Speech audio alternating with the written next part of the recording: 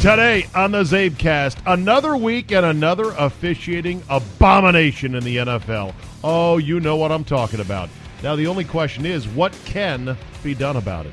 Week 3 is almost a wrap, and some big surprises, including the Bills and the Lions. All that plus Tiger Woods was a walking, talking, drive-bombing miracle on Sunday. If you've got 45 minutes to kill, then buckle up and let's go! Here we go!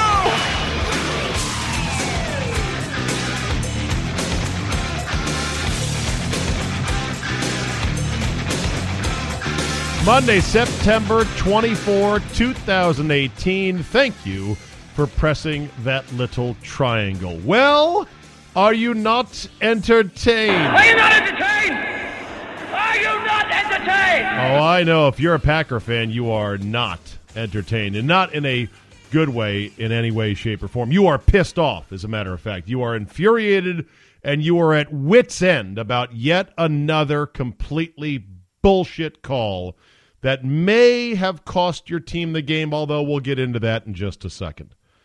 It has reached the level of absolute flabbergasting absurdity in the NFL. Just when you thought hashtag this league could get any more ridiculous, well, here we are. For years and years, I think you and I and everyone who's watched football for their whole life has heard the phrase by some grumpy old man, let's put the quarterbacks in skirts out there. Well, we're kind of at that point, aren't we? What can be done about this issue? It's like the league is not just doubling down, they're tripling down. They're pushing all their chips in because they know what are we going to do? I said this a couple weeks ago. I feel both outraged and powerless at the same time. It's a horrible feeling because I really, really, really would love to punish this league somehow. Now, I did return, by the way, a bunch of NFL shop stuff that I had ordered after week 1. I said that I had sideline gear fever, and the only antidote was good old NFLshop.com. When I got the actual pieces out, when I got the the soft goods out, the pullovers, the quarter zips, the whatnots, I noticed not quite as good a quality as I have come to expect. Now, this is because I believe Fanatics, which has taken over kind of the manufacturing and distribution arm of the NFL's vast merchandising business, has a little lesser quality shit than some other makers. But that's a story for a different day. So I did return all that NFL stuff. That's number one. Number two, I actually decided after the 1 o'clock games were over, I texted my wife, who was coming back from a college fair with my youngest daughter. I said, hey, let's go out to dinner. She was a little bit surprised because she knows it's NFL Sunday. And she's like, you sure? And I go, yeah. I said, these afternoon games, I don't give two shits about them because I really didn't. I mean, the battle for L.A., Rams and Chargers, I liked watching that game for the pretty green grass at the Coliseum and the beautiful weather, which we don't have here in D.C., where it's been raining and it's going to rain some more. Bears and Cardinals I didn't give two shits about. And the Dallas-Seattle game was like, oh, God, it was like watching paint dry. Not an aesthetically pleasing game. And maybe I did kind of want to stick it to the NFL. I did feel like, even though I'm not wasting a beautiful day, usually these September Sundays, I'm mad at myself because I am flushing down the toilet some of the most beautiful weather we're going to get in the D.C. area all year. Well, that wasn't even the case today. It was just a rainy, gloomy day. But I was kind of pissed off, and I said, you know what? Fuck it. I'm going to dinner. Going to dinner with the family. Maybe earn some points so I can say, honey, I don't always hunker down in the basement every Sunday for 6, 7, 8, 9, 10 hours in a row. Remember that time I went to dinner? Ding. Count it. It's on the board, right? Let's just begin with the Packer-Redskin game. For all my Packer friends listening and Packer subscribers and faithful, you got beat, okay? Let's first and foremost, you got beat fair and square. We came out, we punched you in the nose. We were better than the football team on Sunday, okay? You can admit that, all right? We deserve to win. Now, did you guys help us out a lot? Oh, yeah. Did that call on Clay Matthews help us out a lot? Oh, yeah. Was the Adrian Peterson touchdown completely complete bullshit. Oh, yeah. And should Lance Kendricks be cut today? No, yesterday. No, should he have walked home? Of course. I mean, how do you drop a pass like that? All that said, though, look, we beat you. We were the better team on Sunday. You can admit that. Now, look, Rodgers at better than three-quarters capacity, and who knows what capacity he is. I'm calling him three-quarters. He ran around a lot and ran for I think he ran for 2 or 3 first downs, and you're thinking to yourself, man, I don't know if that's a great idea, but he did it anyway. If Aaron Rodgers is healthy, if you don't commit a zillion penalties, don't drop a bunch of passes, if Rodgers is more accurate, which I think was a byproduct of his not being 100%, if replay works correctly, and if the NFL didn't have insane rules, I think it would have been quite a game. Would have been quite a fight. We kind of went into a shell there in the second half, but still, we beat you fair and square. So admit that first and foremost. The defensive tackle pressure that we applied with Daron Payne and John Allen is fucking relentless. That is the most exciting thing as a Redskin fan to watch, and a lot of our young pups in the secondary played really hard. We, of course, had a big miscommunication on the Geronimo Allison touchdown. That was a joke. Don't know if that was DJ Swearinger's fault, which, by the way, Chris Cooley, who usually knows these things, said on the Redskins radio broadcast it was DJ's fault. It looked kind of like Josh Norman's fault because he was the last line of defense, but whatever. But the big story of the game, obviously, was the play. The play that's going to be talked about. It is just exacerbating. Exacerbating? It's exasperating. That's the word I'm looking for. It's fucking stupid is what it is. It really makes you rethink as a fan, even if you're not a fan of either team, it makes you rethink everything about this league. It makes you rethink your relationship to this league. It makes me think, God, if I didn't do this for a living, if I didn't have a responsibility to serve sports fans, the NFL, still the most popular league in the country by a wide margin, despite all the bullshit. If I didn't have to do this, how much would I really watch?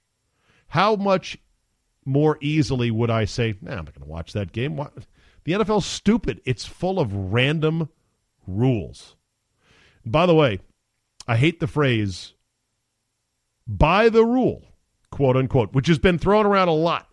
And I believe the NFL's official game operations Twitter account made sure after that Clay Matthews call to send out, by the rule, according to Rule 26, Section 1, Subclause 2, by putting most or all of his weight on the quarterback.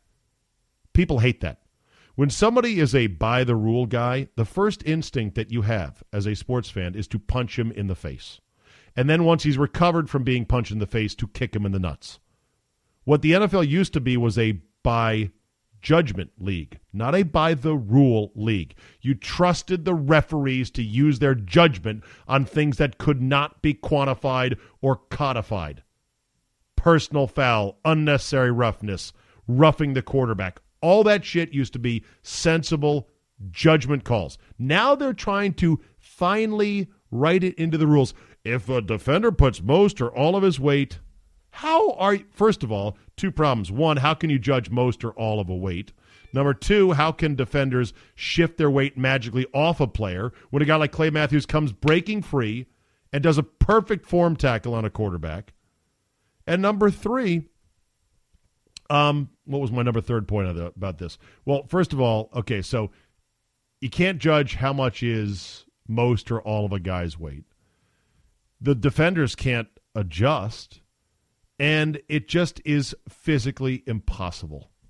It's the stupidest thing I've seen in all my years of watching the NFL, and it makes you so, so frustrated. And it's, of course, not applied. My 3rd point was it's not applied at all evenly. It can't be. It can't, and it isn't. Because in this very game, you had a case in which Darius Payne for the Redskins whipped Rodgers around and slammed his ass straight to the ground. Why was that not called? Well, maybe speaking as a Redskin fan, I could say it was not called because Payne grabbed Rodgers from behind, so he had to kind of spin him to tackle him. And then you start talking the basic physics of Daron Payne is 310 pounds if he had a couple biscuits in the morning. Aaron Rodgers is more like 220. You do the math. But some say, well, what's the difference? And they have a good point. Tyrone Crawford for the Dallas Cowboys was whistled for a similar play that Clay Matthews was on a hit on Russell Wilson. Totally bullshit. Everyone hated it. Even my Seahawk fans said that's ridiculous. Aaron Donald wiped out Phillip Rivers. Not called. You'll see that play at some point during the week. Case Keenum was blasted from behind by T. Sizzle, lost the football. Sizzle landed on him. For the most part, maybe he shied off just a bit. That was not called a penalty. Even worse is that these quarterbacks are making defenders and defenses look foolish. Did you see all the quarterback plays that were made out there? Not just in this particular game with the Redskins and the Packers. Alex Smith tiptoeing the sidelines to go for first downs. He can really run, and he's healthy doing it, so he's a pain to try to cut off from running. Even Aaron Rodgers making plays with his feet. But then you had Carson Wentz dive for a first down in his first game back from his reconstructed knee surgery. Drew Brees scored twice on the ground, including a 7-yard spinorama run and then the game-winning sneak over the top. You had Josh Allen with 2 scores in this game, one on a beautiful dive to the end zone, and then another one on a quarterback sneak in which he went over the top. And that's not even counting the Josh Allen hurdle of Anthony Barr, which is unbelievable. I mean, it is awesome. That play is one of the most spectacular pieces of NFL visual pornography that has ever been authored. A fucking quarterback. A quarterback who's 6'5". And I think a lot of us think of Josh Allen as a bit of a lurch, a bit of a lumbering guy. He's pretty damn athletic. So for him to sell out 8 yards beyond the line of scrimmage in the middle of the field to run up and hurdle cleanly almost. He got clipped on the back end, but still, it was a classic hurdler's jump. An on-rushing linebacker and then land and stumble forward for a first down. That is spectacular stuff. And unfortunately, that's why the league is so popular, because it's the kind of stuff that you can't get anywhere else. Those that say, come over to baseball. We don't have all these bullshit rules. Yeah, baseball doesn't supply action like that. Like Marshawn Lynch says, I'm all about that action, boss. I mean, that is crack cocaine, Josh Allen, hurdling Anthony Barr on a downfield run. But think of how patently unfair it is that the quarterbacks are stitching clown suits on defenders, running around making plays, and then, you tackled them in the pocket. That's a penalty.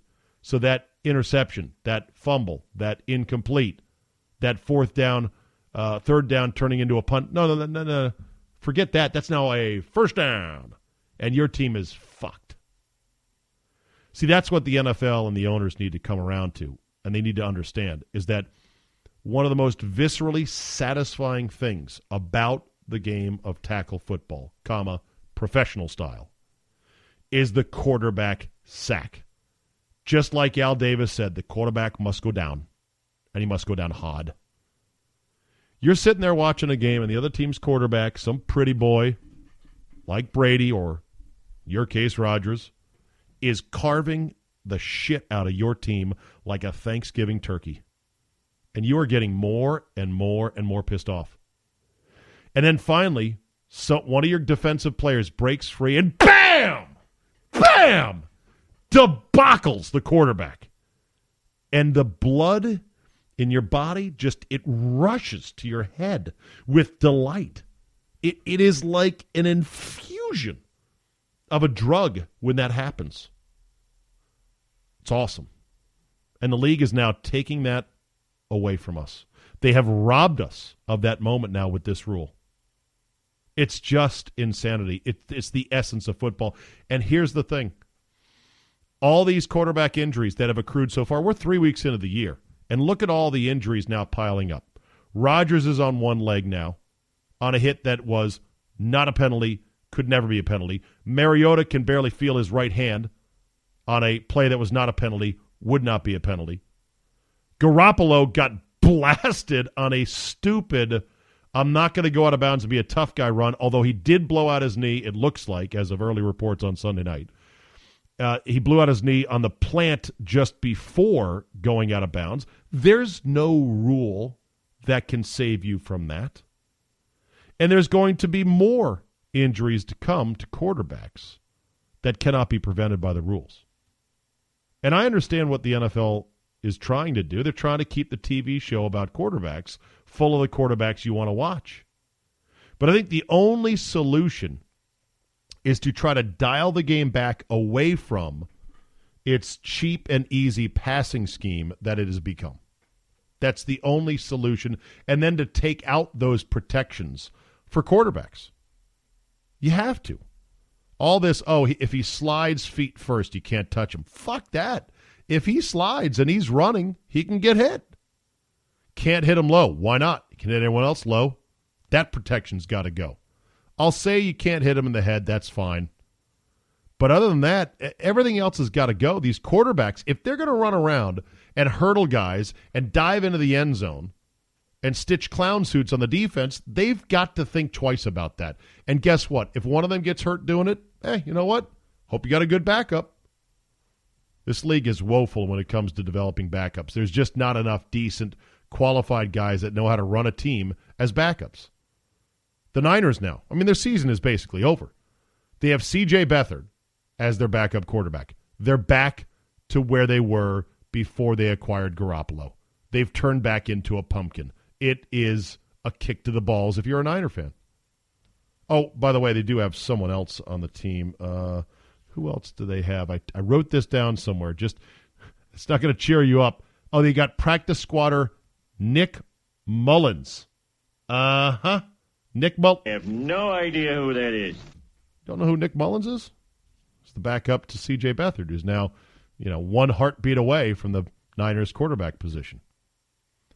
The game has gotten away from being more balanced, run and pass. I just picked some I picked interval dates going back, starting in 1980, 1990, 2000, 2010. And just out of curiosity, I said, okay, let me see how many 1,000-yard rushers there were on those particular seasons. And let me see how many 3,000-yard passers there were on those particular seasons. Well, starting in 2000, in 1980 and 1990, it was weird because it didn't quite support my trend line, so I'll forget about those conveniently. There was 8,000-yard rushers in 1980. There was 8,000-yard rushers league-wide in 1990. But in 2000, it was the golden age of running the football. We had 23 1,000-yard rushers in the 2000 NFL season. Since that time, it's gone down to 17 1,000-yard rushers in 2010, and last year there was only 9 1,000-yard rushers. So there's been a steady decline. Meanwhile, look at the 3,000 or more yard passers. In 2000, there was only 13. In 2010, there was 22. In 2017, there were still 22. So the 1,000-yard rushers, going back almost 20 years, has gone from 23 to 17 to 9, and the 3,000 or more yard passers have gone from 13 to 22 to 22. That's where the league is. Running the ball is for suckers.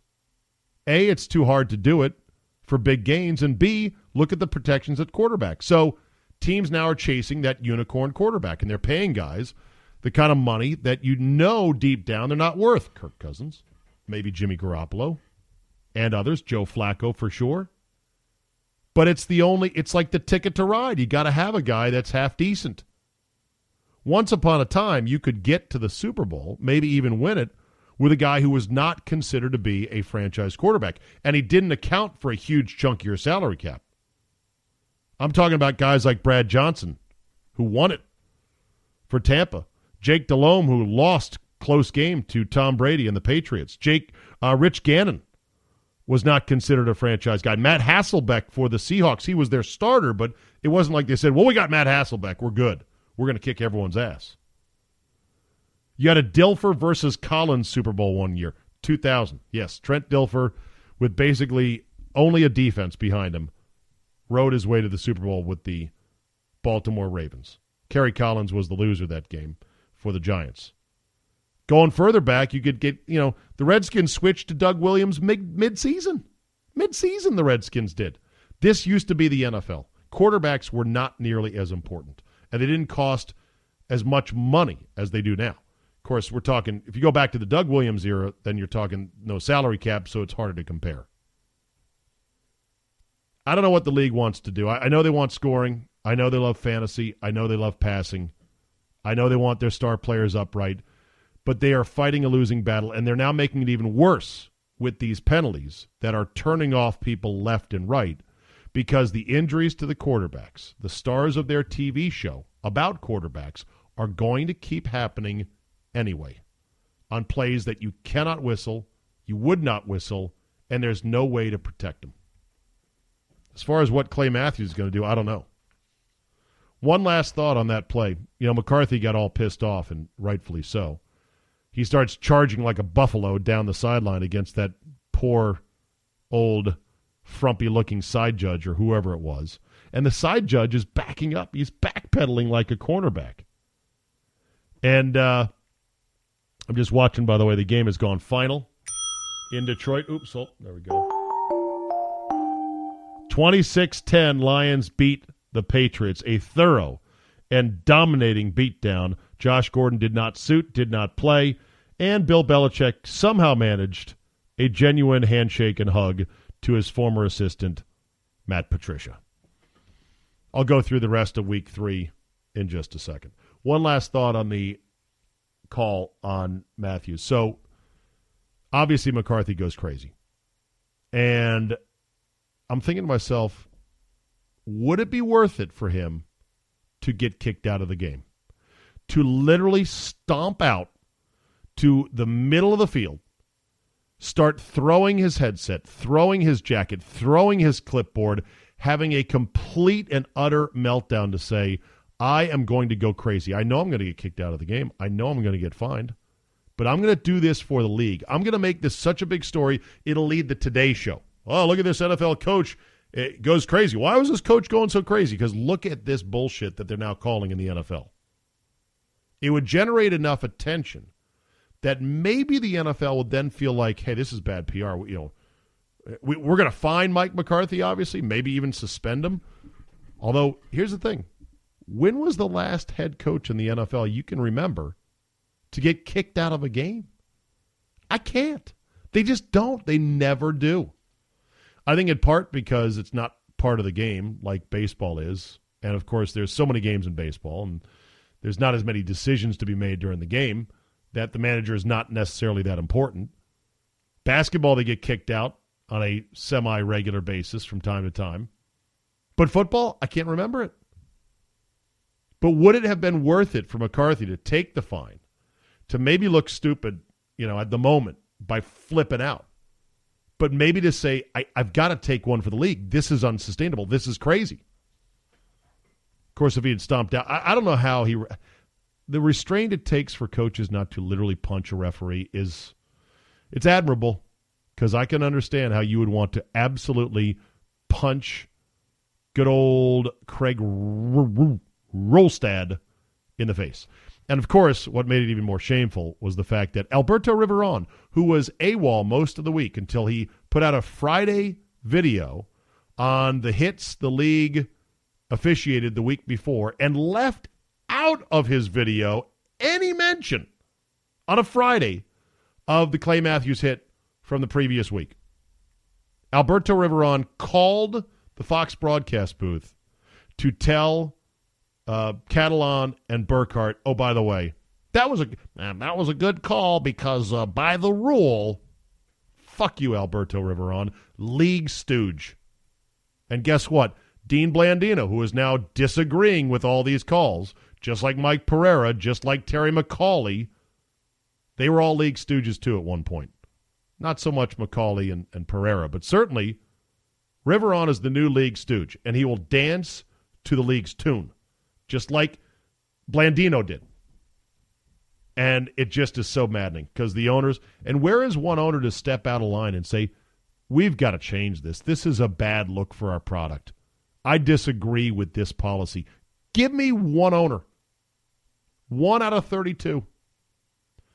In the NBA, at least Mark Cuban, for, for all of his faults, remind me later in the week to go off on, where's Michelle Beadle about the Mark Cuban thing, since she was pretty much implying the NFL and football in general, college pro, is evil.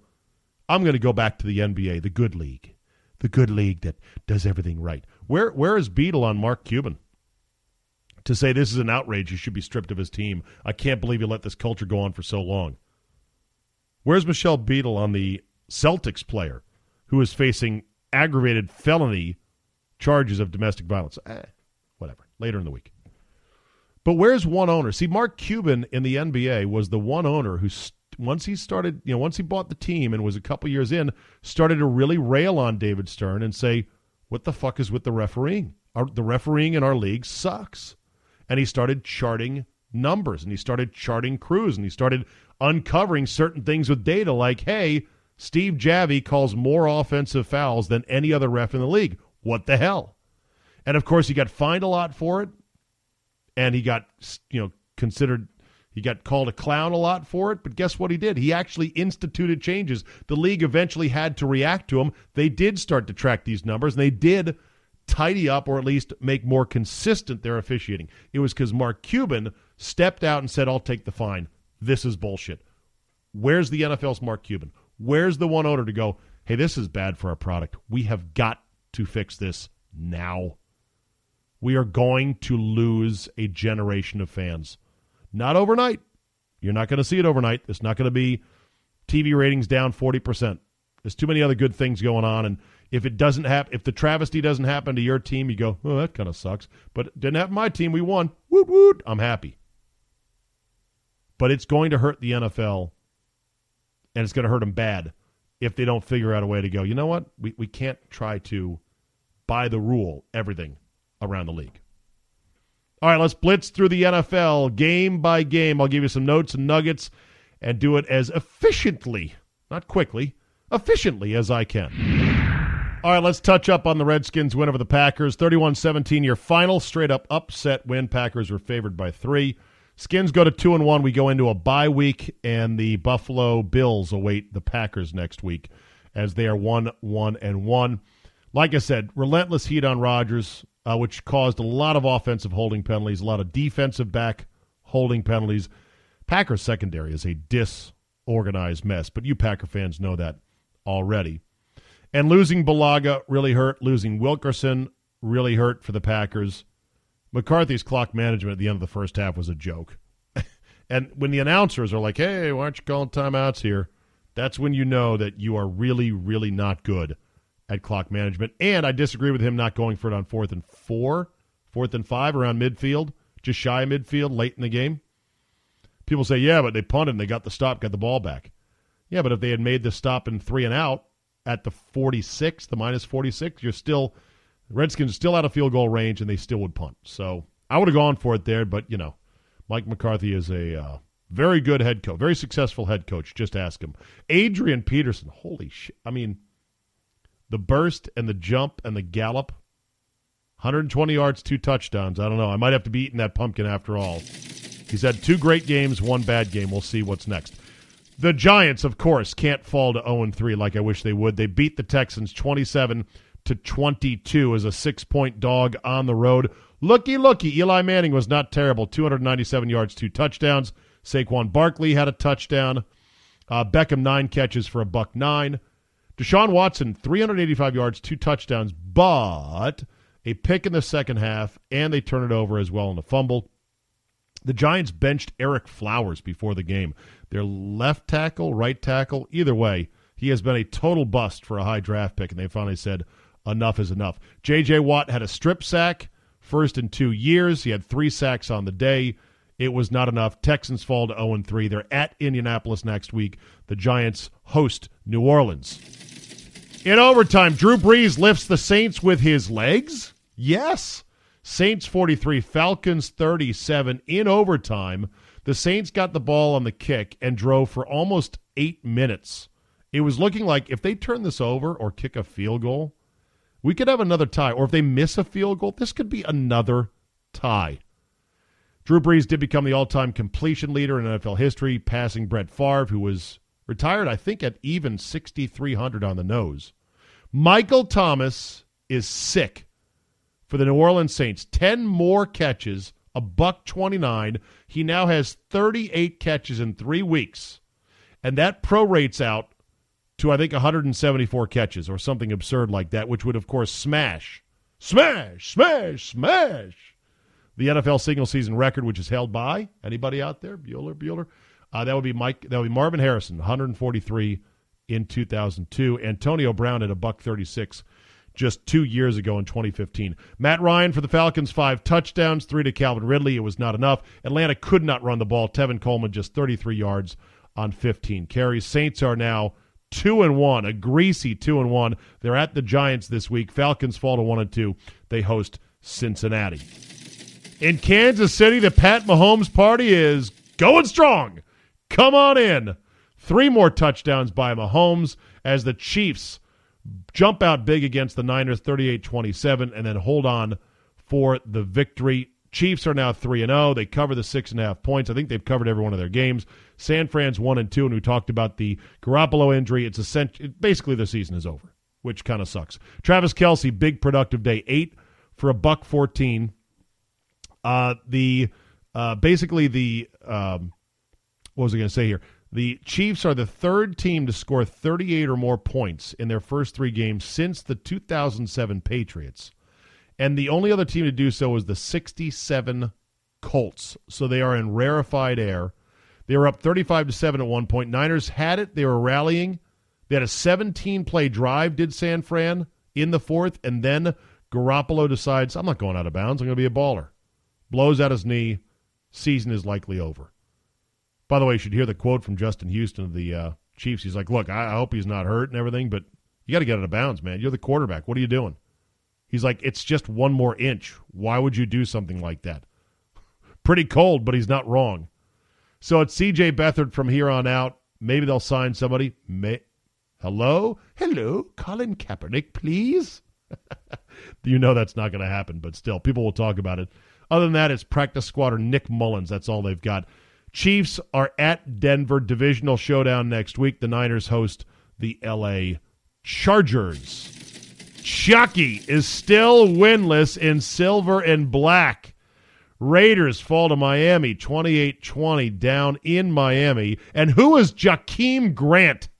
This kid is a dynamo. 5'7", wearing number 19 from Texas Tech, 3rd-year guy. Scored 2 touchdowns, including what looked like an innocent little flip that he turned into a 74-yard catch and run. Plus, Albert Wilson threw him a touchdown on a trick play. Miami was outpossessed in this game by 17 minutes. They had a ton of penalties as well. Ryan Tannehill just had 2 short shovel passes for touchdowns, but the Raiders have now blown second-half leads in all 3 games so far this year. The 0-3 Raiders host Cleveland. The 3-0 Dolphins are at New England. In Minnesota, the Buffalo Bills with a stunner of the day, 16.5-point dogs. They ripped the Minnesota Vikings 27-6. It's the biggest NFL upset by a big dog in decades. I forgot what the actual day was, but it's the last 16-point underdog to win since 1995. And that would be December 3rd. It was my Redskins over Dallas. That was the one win that year I think my Redskins had, or was it vice versa? Whatever. 1995, last time a 16-point dog won outright, and the Bills demolished the Vikings. Someone said jokingly, hey, maybe Vontae Davis should just come back next week or show up in the locker room on Monday like nothing happened. Like Costanza. What? Quit? No, retire. I meant retire for a week. Yeah, we're winning. Josh Allen was an absolute dynamo. Running, throwing, you name it. Kirk Cousins had a bad day. Yes, he did. Ooh, yes, he did. Had 3 strip sack fumbles, of which I don't know how many are his fault, but you can't fumble, period. Got to feel the pressure, know the pressure, get rid of the ball, or hold on to it. Not good. Bills had been outscored 75-9. their first 6 quarters of the year. Since then, the next 6 quarters, they've outscored their opponents 41-9 themselves. Also, Josh Allen was sacked 3 times. He fumbled all 3 times, but guess what? The Bills recovered all 3 times.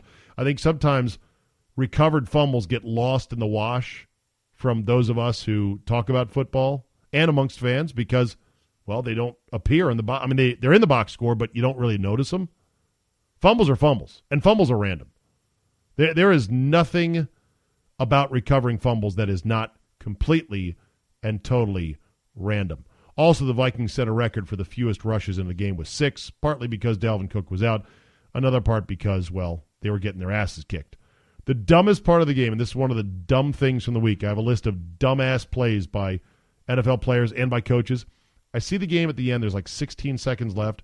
Kirk Cousins is still in the game, down 27-6, rushing to the line of scrimmage to try to run one more play. Dumbest shit ever. This is what coaches do. They think in macho terms. They think in superstitious terms and cliched terms. I'm a tough coach. I'm going to keep Cousins in there till the very end. Well, okay. You better hope he doesn't blow a knee out like Garoppolo. Then you'd be like, oh, why do we have him in there? Pretty stupid. Bills improved to 1-2. They're at Green Bay next Sunday. The Vikings have a quick turnaround Thursday night. Get on a plane at the L.A. Rams at 1-1-1. In Philly, Carson Wentz got the homecoming he deserved and the welcome back he deserved, and he also got the win, but not by a whole lot. 20-16 your final. Eagles win, but they do not cover. Wentz 25 of 37, 1 touchdown pass, 1 interception, 255 yards. He was sacked 5 times. He ran around pretty good. Looked like he felt pretty comfortable on that knee. Andrew Luck, meanwhile, threw it 40 times for just $164. Not very efficient. Did have 1 TD passing. Colts could not run at all. In fact, Luck was their leading rusher with 33 carries. The Eagles got good running from Smallwood and Clement. With Ajayi out, they combined for 112 yards between them and a touchdown. Colts did have a 1st and 10 at the 11. Late in that game with 4 cracks in the end zone to take the lead. They couldn't do it. They ended up getting the ball back one last time, had one last Hail Mary into the end zone, and couldn't convert that one as well. The Colts fall to 1-2. They're home against Houston. The Eagles are 2-1 now. They're at Tennessee. In Carolina, Cam Newton put the cape on and said, "Ride me, boys."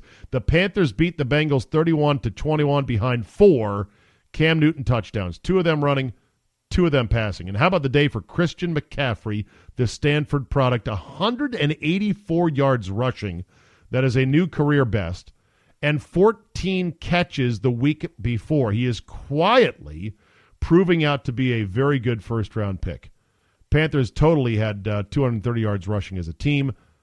Cam had quite a bit of those. Andy Dalton, 4 picks on the day, 2 of them by rookie Dante Jackson for the Panthers. Giovanni Bernard, only 61 yards. Oh, and A.J. Green left the game in the third quarter with a groin injury. He got upended going up for a pass and pretty much landed on his coccyx bone. But they say it's a groin injury. The hit in slow motion looked spectacular. Bengals now 2-1. They're at Atlanta next week. The Panthers have a bye week as well. They go into that 2-1. In Jacksonville, classic letdown spot for the Jaguars. I told you, and they certainly did let down. Not only not covering the spread, which I think went off at about 7 or 8 once the line finally got posted, but they lost outright, 9-6 to the Tennessee Titans. Classic Titans-Jaguars game, 9-6. I think it was all field goals. Titans got 3 scoring drives from Marcus Mariota, who came to the rescue after Blaine Gabbert left the game with a concussion. That's another one, by the way. Tyrod Taylor concussion. Was there a flag for a dangerous hit? No. And I don't think Gabbert was hit with an illegal hit either. Concussions and injuries happen. The NFL has got to understand this. Mariota, 12 for 18 only, 100 yards passing, but he ran for 51, and they played mistake-free football. Tennessee might be the grittiest, most disciplined team in the league because they are winning ugly right now. If they can get Mariota back healthy again, look out. They're 2-1. Tennessee hosts Philadelphia. The Jaguars are 2-1. They host the Jets. Jaguars missed Fournette in this game. He was out with an injury. They also were without their left tackle and right guard. They only had 12 first downs. Doug Marrone had a fake punt blow up in his face. Not a good effort by the Jacksonville Jaguars. In Baltimore, Joe Flacco may not be elite, but my golly, he was good enough on Sunday. The Ravens beat the Broncos 27-14, covering the 5-point spread. That was, I do believe, my lock of the week. So put it down. Lock and load. Von Miller was kept in check, just 2 tackles, no sacks in this game. Broncos secondary got hit with a bunch of injuries, so they got picked apart. Ravens made 20 first downs. They were 50% on third down. Denver had 13 penalties for 120 yards. And yes, Case Keenum sucks. Back-breaking INT late inside the 20 sealed their fate. Denver also blocked a punt that led to a touchdown early to keep them in this game. Another one of the stupid plays of the game was Matthew Judon, linebacker for the Ravens, number 99, blocking the back on Keenum. Just pushed him right in the numbers when he was not going to make a play on that pick. What would have been an 85-yard pick six by Patrick Onwuasor. I think I said that right. It's like you watch that play and go, bro, what are you doing? The quarterback's not going to make a play. Just run towards him with your arms at your side. He's like, I'm going to push him right in the back. Flag negates the penalty. So frustrating, I'm sure. And I'm sure Onwuasor will have a word with him in the locker room. Broncos are 2-1 now. They host Kansas City. Ravens 2-1. They are at Pittsburgh. Battle for L.A. belongs to, get ready, the better team, the Rams. They win and they cover as 7-point favorites, 35-23 your final score. Game that was maybe not as close as that score would indicate. The Rams raced out to a big lead and held on. Chargers, let's see, Goff 354 yards for the Rams. Gurley 105 on the ground. Goff with a really good game, 29 of 36. Rams did block a punt for a touchdown in rolling up 521 yards, but some injury concerns. Rams did lose Marcus Peters and Aqib Talib to injury. Not sure how bad they are. We'll know more on Monday. Rams didn't punt until 7 minutes left. Another dumbass play this week. So you had Derwin James for the Chargers get a pick in the end zone of Goff, and he tries to run it out. He gets all the way to the 1-yard line. Then the Chargers had to punt from the back of their end zone, had the punt blocked, and it was a touchdown. Dummy. Come on, Derwin James. You're not going 99 yards. You're not going 105 yards for a touchdown. I know every DB thinks that. Just take a knee and take it at the 25-yard line. Chargers are 1-2 now. They host San Francisco. Rams are 3-0, and they are home against Minnesota on Thursday night. In Arizona, just like it was before, the Bears are who they thought we were, and we let them off the hook. The Arizona Cardinals lose to Chicago 16-14, and the Sam Bradford era is essentially over. God, does he suck at this point. Khalil Mack had another strip sack or a strip fumble that helped turn the game around. Bradford had 2 picks in the second half and that fumble. Then Steve Wilkes said, that's it. I can't look at this asshole anymore. I'm putting Josh Rosen in there. Josh Rosen did some things, but then got picked, had one more chance, and got picked on 4th and 5 to end the game, and that was that. Bears forced 4 turnovers on 4 straight second-half possessions, and that was the story of the game. Bears win. They don't cover. They go to 2-1. They host Tampa Bay, and John Gruden looks even more stupid every single week. And the Cardinals are now 0-3. They host Seattle, as I guess the Josh Rosen era begins, although in predictable fashion, you had Steve Wilkes saying, well, I don't know who's going to start next week. We'll look at the tape. They never want to go, of course we're not going back to Bradford. He sucks. No chance. And in Seattle, Earl Thomas should miss more practice. How about that? Drama on Fridays, he basically says, I don't feel like practicing. You know, the team that I wanted you guys to trade me to is coming to town, and I'm pissed off about it. I want a new extension. I want new money. I'm playing out the last year of my deal, and so I'm just not going to practice. Well, had 2 picks, including a beauty off his shoestrings as the Seahawks beat the Cowboys 24-13, winning and covering the 1.5-point spread. Russell Wilson threw 2 touchdown passes in this one. Chris Carson got his touches for Seattle after Pete Carroll said, well, he was winded from 2 special teams plays last week. Carson went over 100 yards. Doug Baldwin yelled at one of the assistant personnel guys on the sideline. That was shown on TV by Fox, and it was pretty good video. And you're like, wow, what the fuck is wrong with him? Who is he yelling at? Why is he yelling at him? What's going on? And the supposed A-team of Buck and Aikman sit there and they talk about it, and they don't mention who it was that he was yelling at. And I can't remember who it was he was yelling at. He was an assistant personnel guy. I did retweet it on my timeline. Go to Twitter. You can dig out the name. But, yeah. And, of course, afterwards, he and Baldwin dapped knuckles like, okay, man. But Baldwin was hurt. So what the fuck was he yelling at the personnel guy for? And do you really need to do that on the sideline? Whatever. Dak Prescott sacked 5 times, had only 58 net yards passing entering the fourth quarter. Zeke fumbled late as well on a big run. Oh, there is misery in Dallas. Dallas is turning out exactly like everyone must have thought. Like, you know what? They are not going to score points this year. No, they're not. They've got no wide receivers that threaten anybody, and Dak Prescott is not as good as we thought after his rookie season. Oh, and I hear Sean Lee got hurt again. More on that, I'm sure, tomorrow. Dagger. And then lastly, I just mentioned it, the Lions beat the Patriots at home. What do we say about this game? The Patriots were 38-13 historically after a loss, ATS. They were beating the spread in that 38-13 run by a margin of 8 points per game. And didn't Mr. X say in the Friday Football 5 Ways premium podcast, that's why I'm not touching the Patriots, because 80% of the money is on New England? Well, he was right on that one. Of course, Mr. X also had Virginia Tech over Old Dominion. Oops, not so good. Lions beat the Patriots 26-10. And it's going to be tempting now with the Patriots at 1-2. It's going to be tempting to go, oh, here it is. Brady was just 14 of 26 for $133. It's going to be tempting. Sony Michel, only 14 carries, 50 yards. It's going to be tempting to say, this is it. Buckle in. You can get your popcorn ready. This is the beginning of the end for the Patriots dynasty. Every time they win or they lose 2 in a row, which doesn't happen very often, it's get your popcorn ready, right? I'm going to wait just a bit because there's nothing worse than getting ready, all geared up for the Patriots' demise, and then see them turn it around and figure things out. So, yeah. So there's week 3 for you, and we've got one more game tonight, which would be Steelers at Buccaneers. Tampa Bay is a 1-point favorite. Ryan Fitzmagic should throw all over the Steelers secondary, but guess what?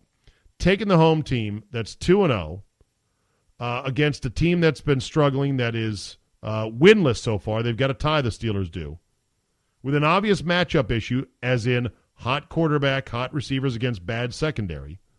At home, Monday night, it's so tempting. The square play is take Tampa Bay -1.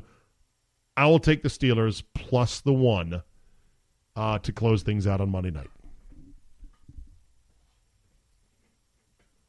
All right, let's end on Tiger, and there'll be more golf talk this week as the Ryder Cup is upon us. So, Damn you people, this is golf! If you don't like golf, it's going to be a rough week for you because I'm going to talk golf. What Tiger Woods did on Sunday to win the Tour Championship and to almost steal the FedEx Cup and the $10 million that he doesn't really need, even though Elin did take a lot of it, is nothing short of a walking miracle. I mean, it's amazing. It's stunning. It is flabbergasting. We're talking about a year ago and 3 months. Memorial Day 2017, he was not playing golf. He was just dripping out simulator videos of 9-irons indoors that looked timid at best.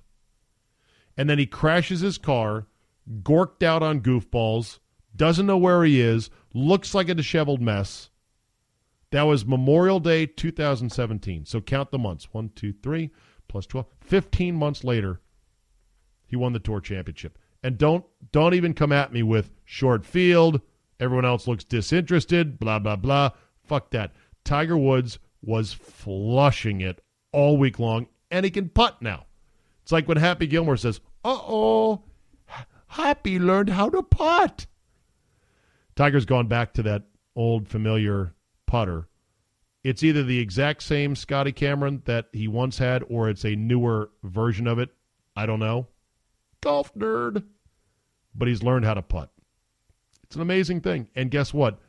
He looked genuinely blown away at the moment. And he is a better person. I'm not saying he's a good person. I don't know him as a person.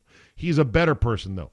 Tiger 2.0 is way better than Tiger 1.0 because Tiger 1.0 was an asshole who took his life and what he could do on a golf course for granted until it was taken away from him or until he threw it away with the injuries and with the scandal and everything else. He treated other pros poorly. He treated the media poorly. He worked in his own orbit and didn't interact with other people in the way that you would hope a champion would, and he's better now for it, and that's great, and it's great for the game of golf. I'm a big tent guy with the game of golf.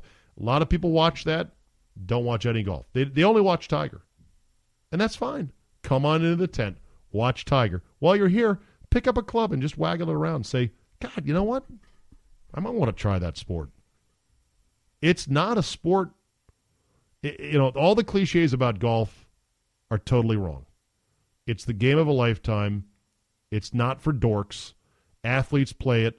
All these retired athletes, alpha athletes in football and basketball, baseball and hockey, they play golf because it's the game that you can constantly be competitive at and to practice at and to pour yourself into at any age for the rest of your life.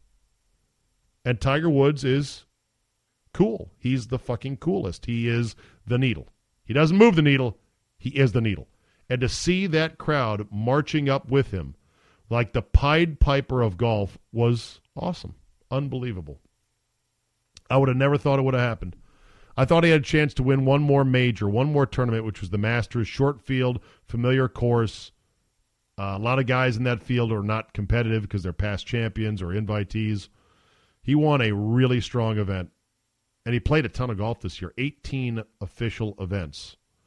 And that's the most he has played since 2012, and is the second most events he's ever played in a single year in his career.